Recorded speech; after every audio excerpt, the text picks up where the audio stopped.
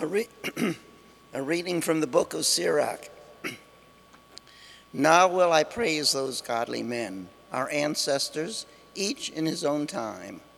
But of others there is no memory, for when they ceased, and they are as though they had not lived, they and their children after them.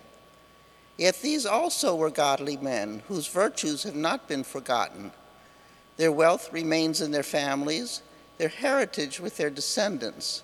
Through God's covenant with them, their family endures, their posterity for their sake. And for all time their progeny will endure. Their glory will never be blotted out. The word of the Lord.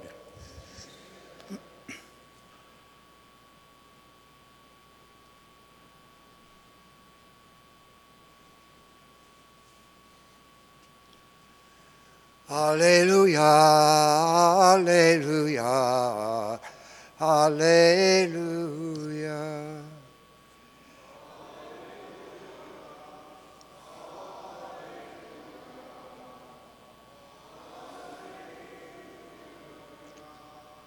I chose you from the world to go and bear fruit that will last, says the Lord. Alleluia. Hallelujah, hallelujah. The Lord be with you. A reading from the Holy Gospel according to Mark. Jesus entered Jerusalem and went into the temple area. He looked around at everything, and since it was already late, went out to Bethany with the 12. The next day, as they were leaving Bethany, he was hungry. Seeing from a distance a fig tree and leaf, he went over to see if he could find anything on it. When he reached it, he found nothing but leaves. It was not the time for figs. And he said in reply, may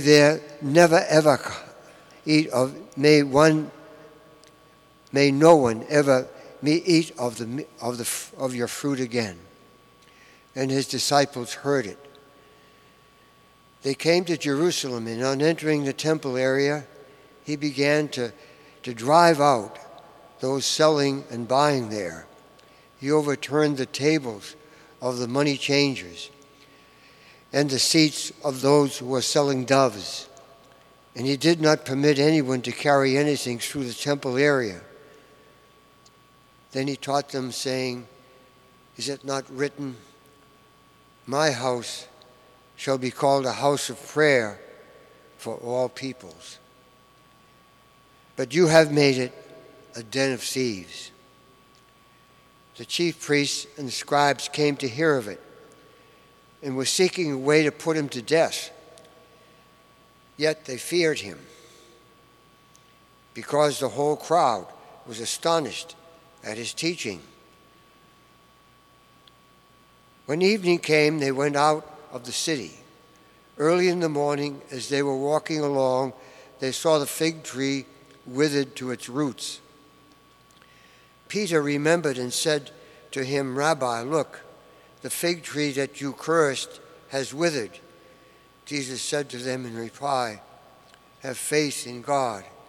Amen, I say to you, whoever says to this mountain, be lifted up and thrown into the sea, and does not doubt in his heart, but believes that what he says will happen, it shall be done for him.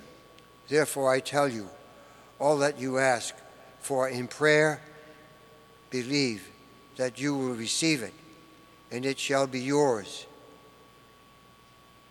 When you stand to pray, forgive anyone against whom you have a grievance, so that your heavenly Father may in turn forgive you your transgressions. The Gospel of the Lord.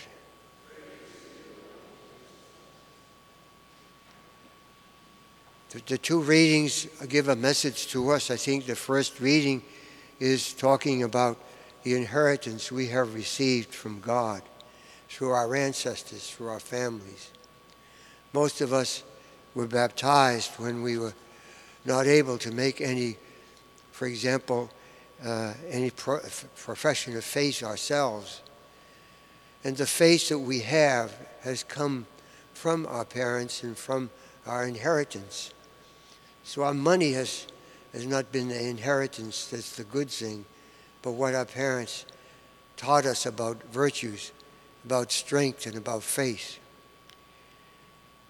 And so in the gospel we hear about Jesus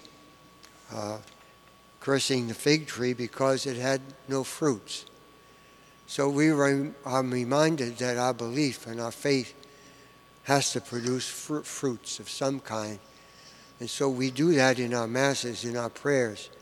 We pray for our country and for our world that is in such dire straits now. But again, I think the gospel tells us something also about our whole lives, that we have to look at everything, not just particular cases in our lives, to realize the presence of God in our lives.